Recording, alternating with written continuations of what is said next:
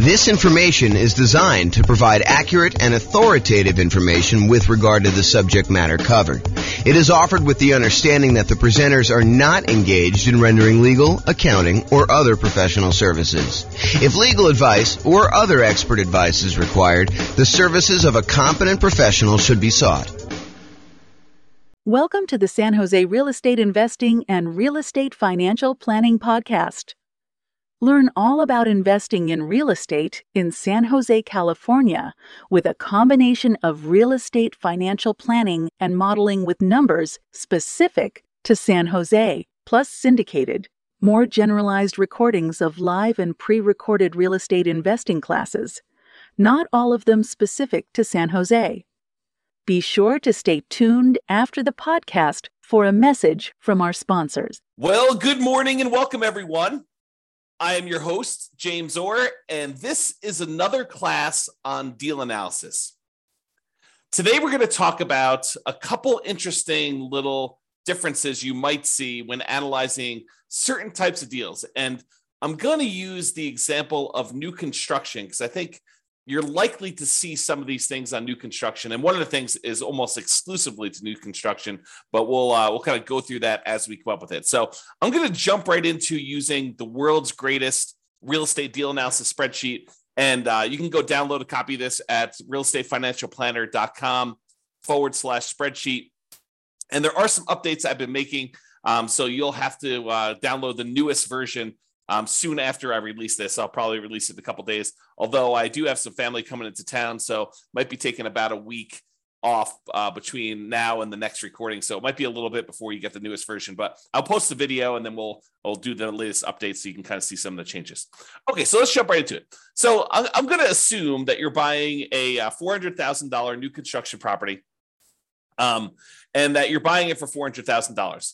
Now, the seller concessions, the seller, the builder in this case, is unwilling to give you any seller concessions, except they're going to give you a kind of like special loan program like that they can get through their lender that they're going to pay for. And so it is sort of like you're getting some seller concessions. They're going to do this 3-2-1 rate buy down plan where you're going to get a lower interest rate for the first year, a much lower interest rate for the first year, a slightly lower one for the second year, slightly one for the third year. And then by the fourth year, you're going to pay the regular normal interest rate for the next, whatever that is, 26 years remaining after that.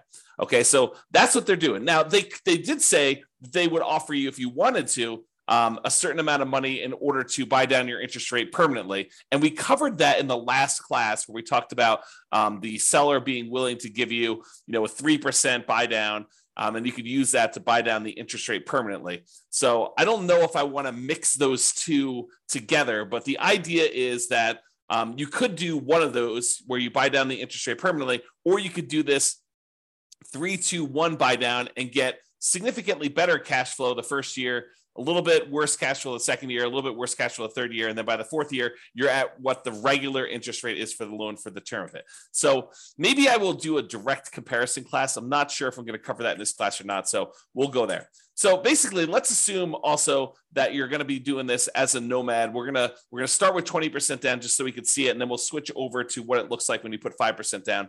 Your share of the closing cost is going to be 1%. And because it's new construction, this is one of the things that's interesting and different. Because it's new construction, you might think to yourself, hey, there's really nothing for me to do because I'm buying a brand new property. And you would probably be mistaken.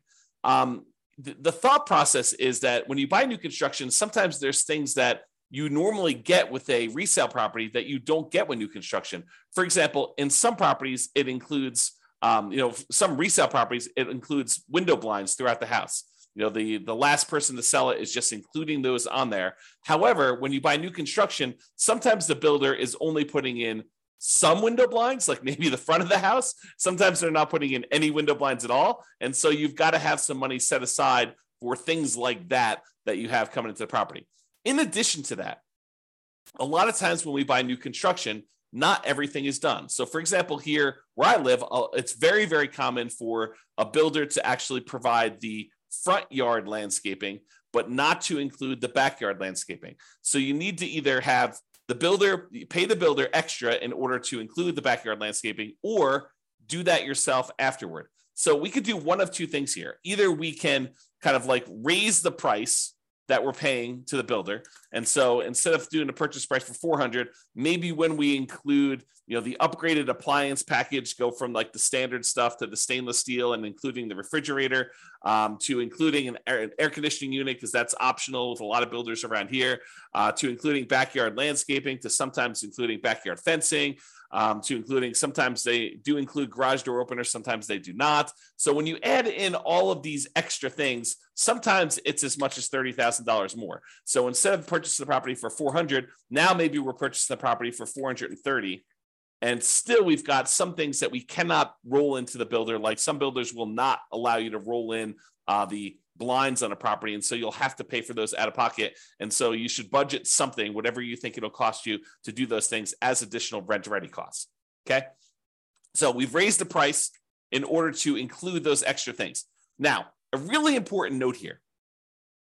That note is some of the things that we often want to roll into the cost of buying a new construction property, an appraiser is going to give us little or no value for. So there is a chance, especially as you add more and more things to the price of the property, that the property will not appraise. And if the property does not appraise, that means that you will need to be bringing more than just your regular down payment to purchase the property. So for example, you'll notice the amount for down payment is $86,000 here. It's 20% of that. However, what can happen is when we do the ARV, let's say the ARV only comes in at 410. That means that we need to then bring more to the table. I'm sorry, we're purchasing it for 430 and we're doing 410. So yeah, so the 20% should be based on the purchase price, not the ARV. So yeah, so basically we're going to do that, and then we'll need to bring additional money to the table in order to cover that additional shortage. So just be aware, like for example, I bought a property, a new construction property, where I had the builder finish the basement.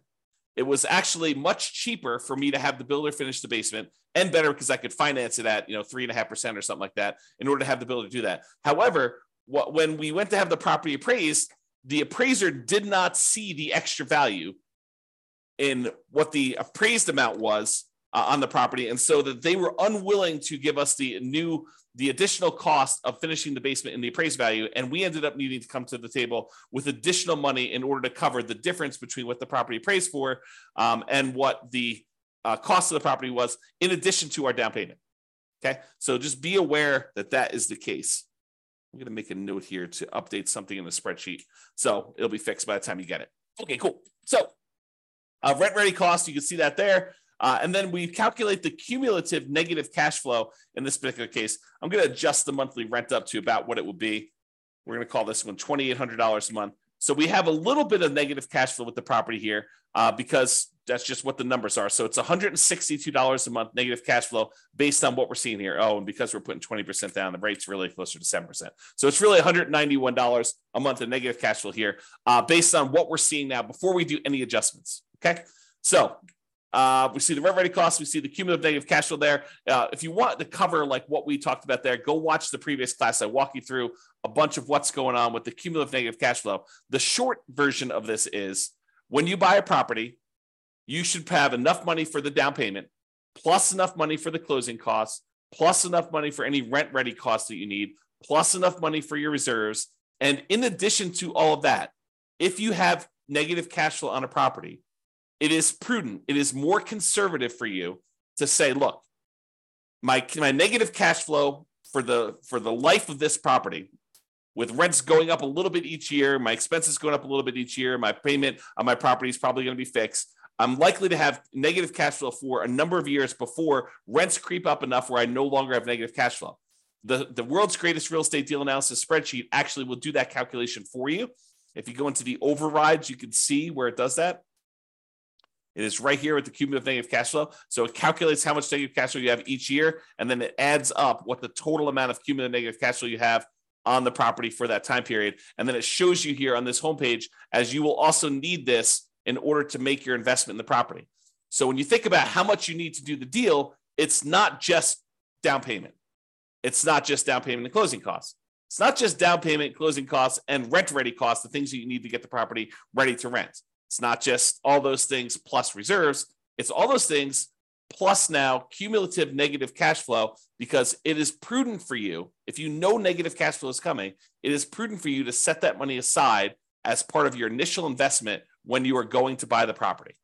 Okay. If you don't have negative cash flow, it'll be zero and you won't have to worry about it. However, if you're in a market where you're choosing to put less than a certain amount of down where you wouldn't have negative cash flow, right? Because if you put more down here, you put 30% down, it's not negative anymore, right? So negative cash flow really is a function of how much you put down.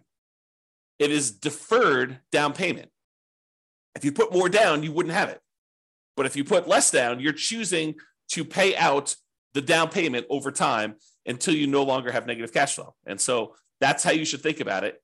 If you're in a market where if you put a certain amount down, you're likely to have negative cash flow, and you're choosing to put that amount down, you're choosing to have negative cash flow. Now, of course, this is in addition to, obviously, try to select a deal where you don't have negative cash flow. Optimize for picking the right deal.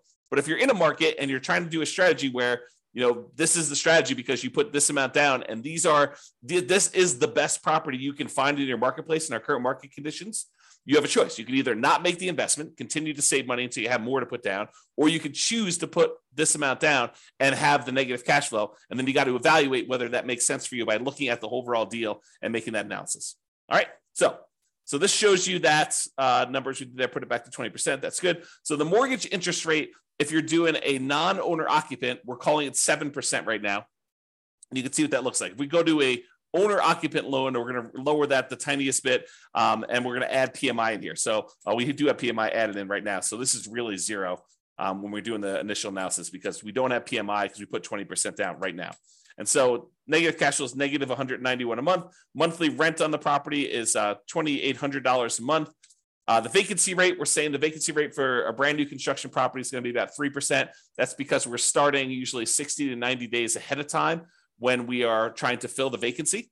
Property taxes are based on whatever the property taxes are in your marketplace. In this case, we're using 0.56% to estimate that. Property insurance on a $430,000 property, probably in the $1,450-ish range. Go check with your insurance agent to get that number. The HOA dues, we're going to say this is $350 a year for HOA. We're assuming the tenant is paying the utilities on the property. So they're paying the electricity and water and everything. So our share as the landlord's utilities are zero. If you're buying like a duplex or a triplex or a fourplex, and you had a common area where you were paying some of the utilities, you'd put that in here.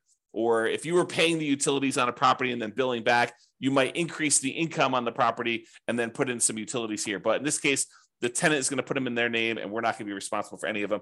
Some people would prefer, they're going to say, look, when the property is vacant, I'm paying the utilities. So I'm going to put a small number in here. I'm going to put, whatever it is, $20 a month or, $240 a year in order to account for that really small amount of time that I've got the property and I'm responsible for utilities.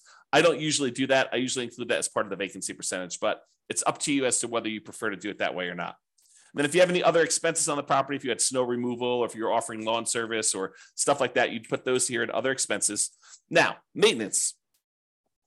Let's talk about maintenance, because this is one of the interesting things that's different when we're talking about analyzing a brand new construction property. So if you remember from before, I have a separate spreadsheet here. Let's see here. Can I do this? Let me do something here. I'm going to stop sharing my screen for a second and pull up another spreadsheet. Okay. And share my screen again.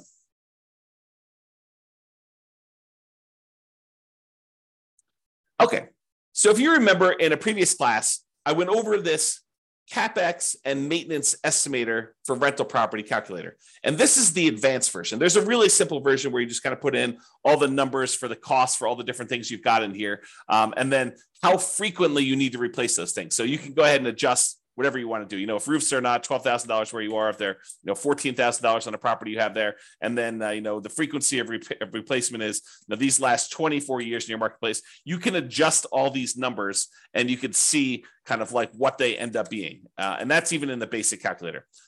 One of the differences in the advanced one is the advanced maintenance and CapEx estimator for rental property allows us to put in the age of these things when they start.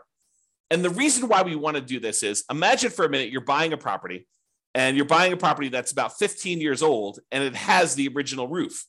Well, you know that you have a $12,000 expense coming up, and usually roofs last about 20 years, but you're already 15 years into the life cycle. So you now know that you have a $12,000 expense coming up, not 20 years in the future, but because the roof is already 15 years old, you know that it's coming up in 5 years. So we'd have to put in the age at the start for that roof as 15 years old.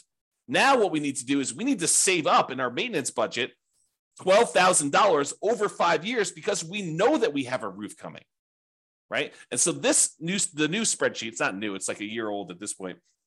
I think I did it in, early of 2022 is that when I built this brand new spreadsheet. But basically, it allows you to go in here and say, here's all the different things I have for maintenance. You can add in a bunch of extra ones if you have additional things on your own property.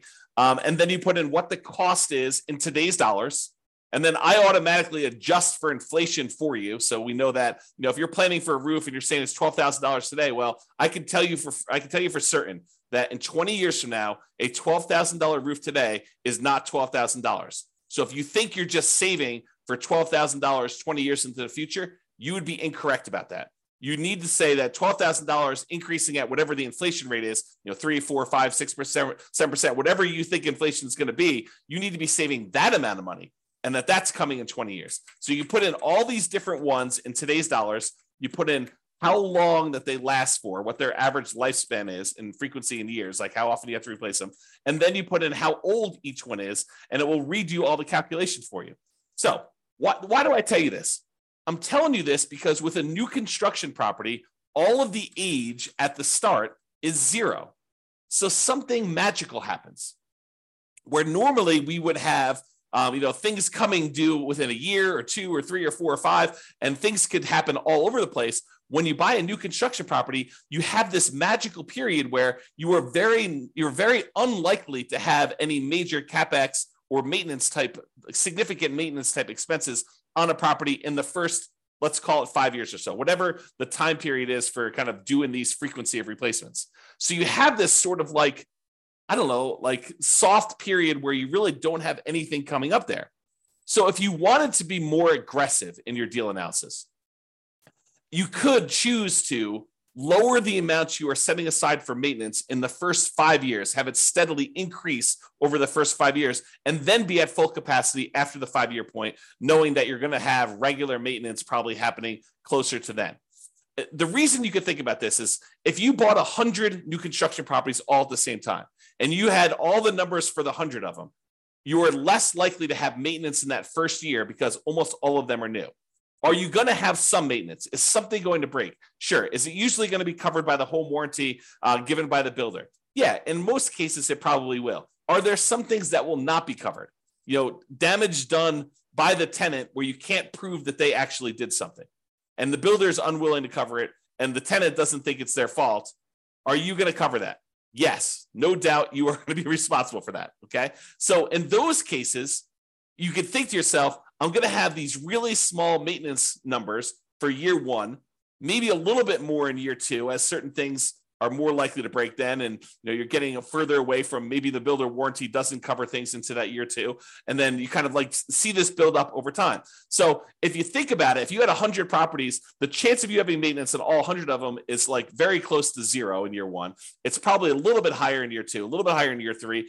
By the time you're getting to year 5 or so, it's probably at its full on capacity where you probably have a regular ongoing maintenance, just like you would with any resale property. Why do I go through this whole story to tell you this? The reason why is, let's stop sharing my screen for a second, switch back to the other spreadsheet. Let's see here, other spreadsheet. The reason why I tell you all this, share screen again, is because some people will choose to take advantage of this in their deal analysis. They will choose to go to the override section. And I'm not suggesting you necessarily do this, although it is reality. I think when we did another class before on CapEx, we had another investor run through their whole entire portfolio, which consisted of a bunch of new construction properties. And we showed that this is a real phenomenon, that this lower capital expense number for new construction properties is a real thing. So you could go down here let's see here. Where's maintenance? Maintenance percent. So instead of having 10% every year for the first 5 years, we basically could go in and say, look, in the first year, maintenance is going to be 2%. In the second year, it's going to be 4%. In the third year, it's going to be 6%. In the fourth year, it's going to be 8%. And then from then on out, it's going to be 10%. And so we could go ahead and manually override maintenance in the early on years going all the way through. So now when we go and look at deal analysis, the cash flow has actually improved significantly, especially in year one, because we have this lower maintenance number. And so that's what's going on. Even though we have 10% here, we overrode the number here in the overrides and do this. This is another reason, a gentle reminder as to why you should always, always, always start with the fresh copy of the spreadsheet and try not to use one that you used to analyze deals previously.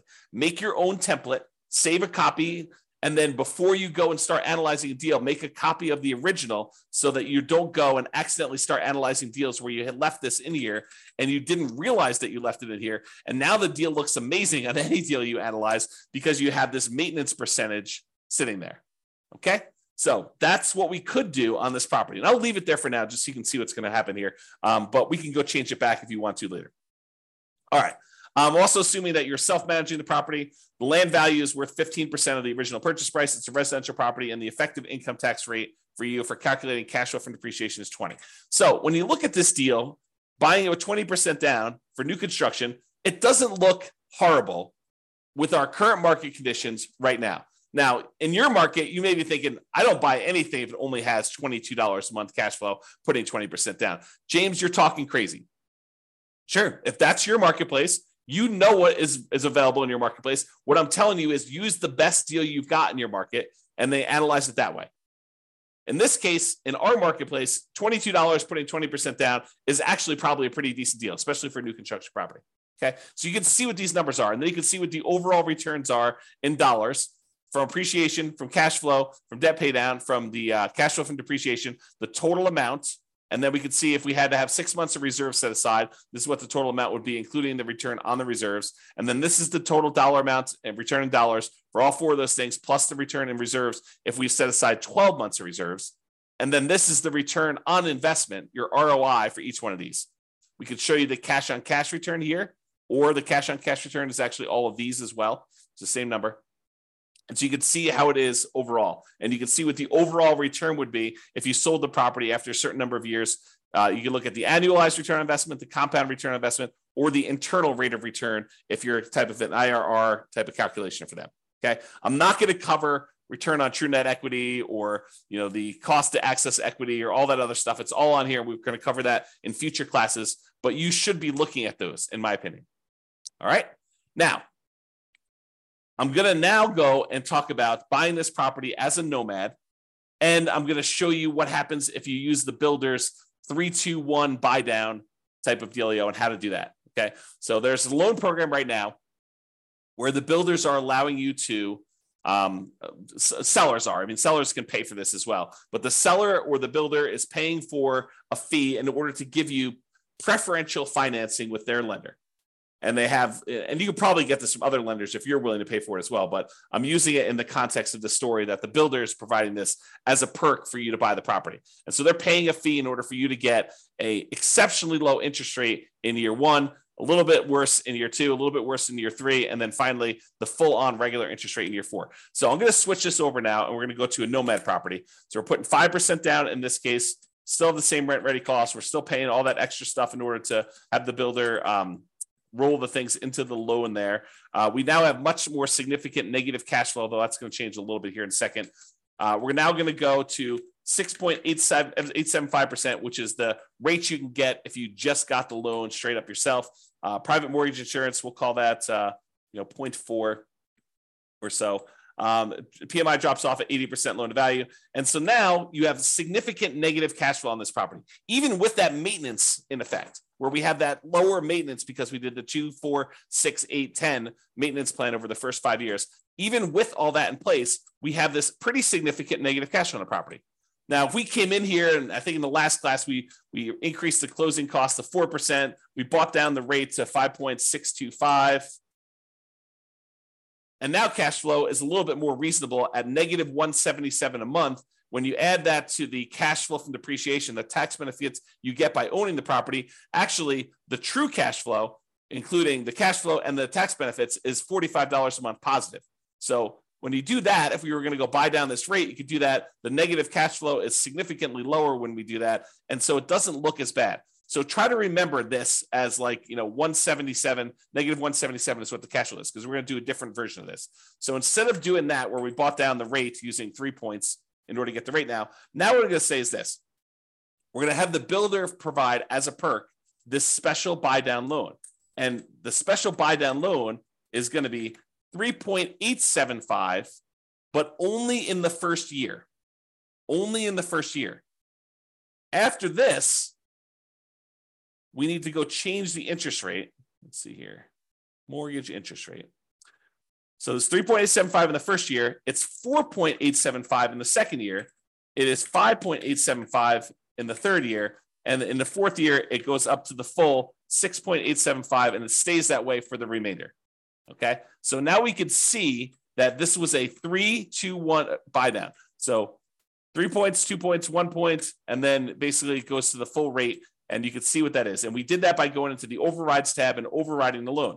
Now, when we go back here, it changes everything.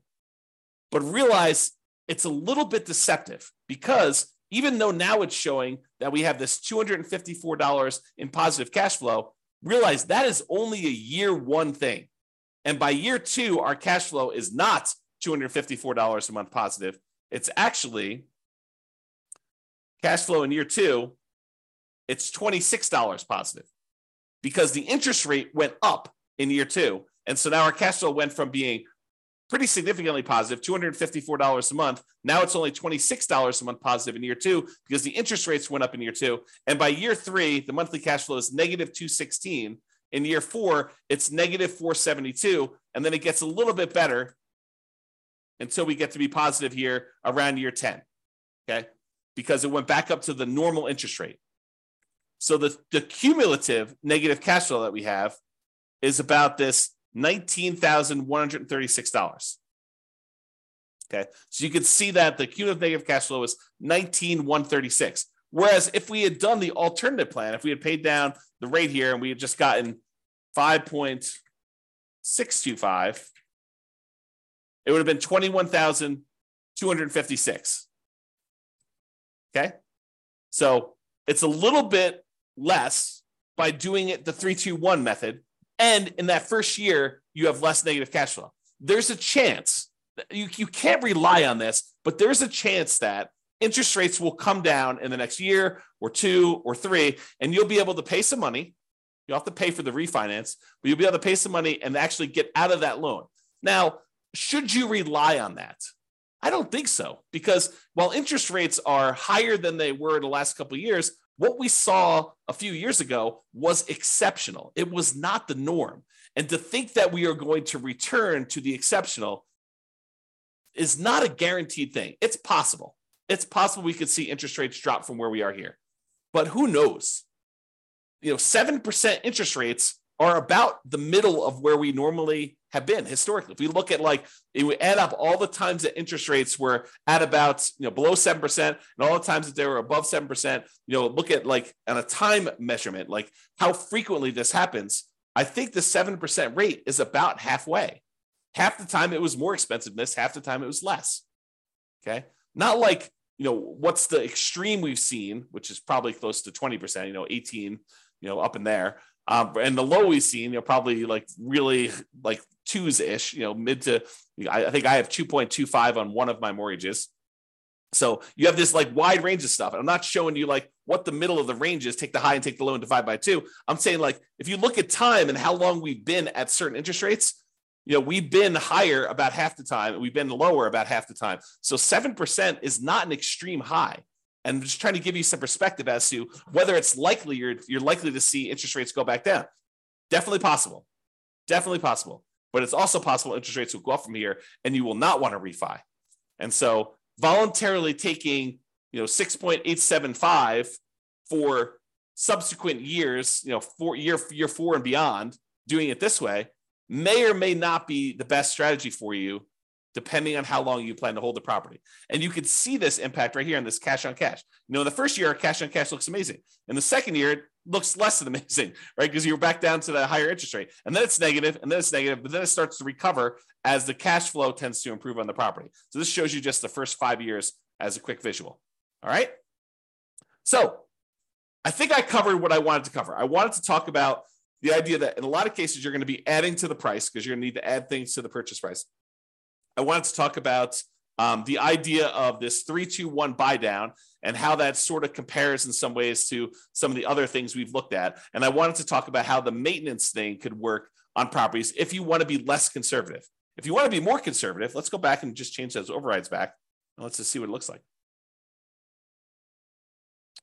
Let's see, where was my maintenance override? Here we go. So I'm just going to delete these. So now we're at 10% for the whole thing. Yeah, so now cash flow in year one is only $37. But you only put 5% down. And the cumulative negative cash flow is now at $22,000 overall, where I think before we were at 19, if I remember correctly.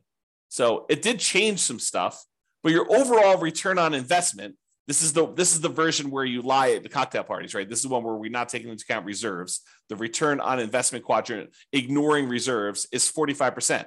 If we take into account that you really should set aside 6 months of reserves in order to make this investment, it's really 34.91%. So is 34.91% a good deal? Return on your initial investment in the first year? I don't know. Seems pretty good to me. 30.90% still seems pretty good, right? That's if you put 12 months of reserves. Now realize these numbers do change because the interest rate's changing. So it's a little bit more complicated when you do these 3-2-1 buy downs because you can't just look at the first deal, right? You got to go look at like what's happening here. So if we start looking at return on equity, it's after the first year, it doesn't really matter what you put into the deal. Really, we're more concerned about what's the return we're earning on equity. You can see that those are decreasing over time pretty rapidly, okay? Which is expected. We normally see that when we look at the return on equity calculations like over here, okay? It's just a little bit more abrupt, and the cash flow goes much more negative because the interest rates are changing. They're different than what they were in the first year. It's not a smooth curve. All right, so that's all I got. Unless we have any questions, I'm going to end the webinar here. Hope you guys have enjoyed the deal analysis now where we've gone over how to analyze buying a new construction property. I am off for about the next week. I think I resume back up next Wednesday or Thursday. I can't remember which. So if I go dark on everybody, that's what's going on. Have a great day and weekend, everybody. This has been James Orr. Bye-bye for now. With home prices up, mortgage interest rates up, and rents up, but not quite enough to counteract the higher prices and interest rates, cash flow on rental properties in San Jose is harder than ever. Book a call with the Real Estate Financial Planner to apply our proprietary 88 strategies to improve cash flow on your rentals. See the show notes for a link to schedule your call and improve your cash flow today. If you're a real estate agent, lender, or professional in San Jose that wants to help our real estate investor listeners, consider reaching out to learn about collaboration opportunities with this podcast. We'd love to add more value to our listeners by having you assist our investors buy, sell, and finance their real estate investments. See the show notes to schedule a call to discuss collaboration opportunities.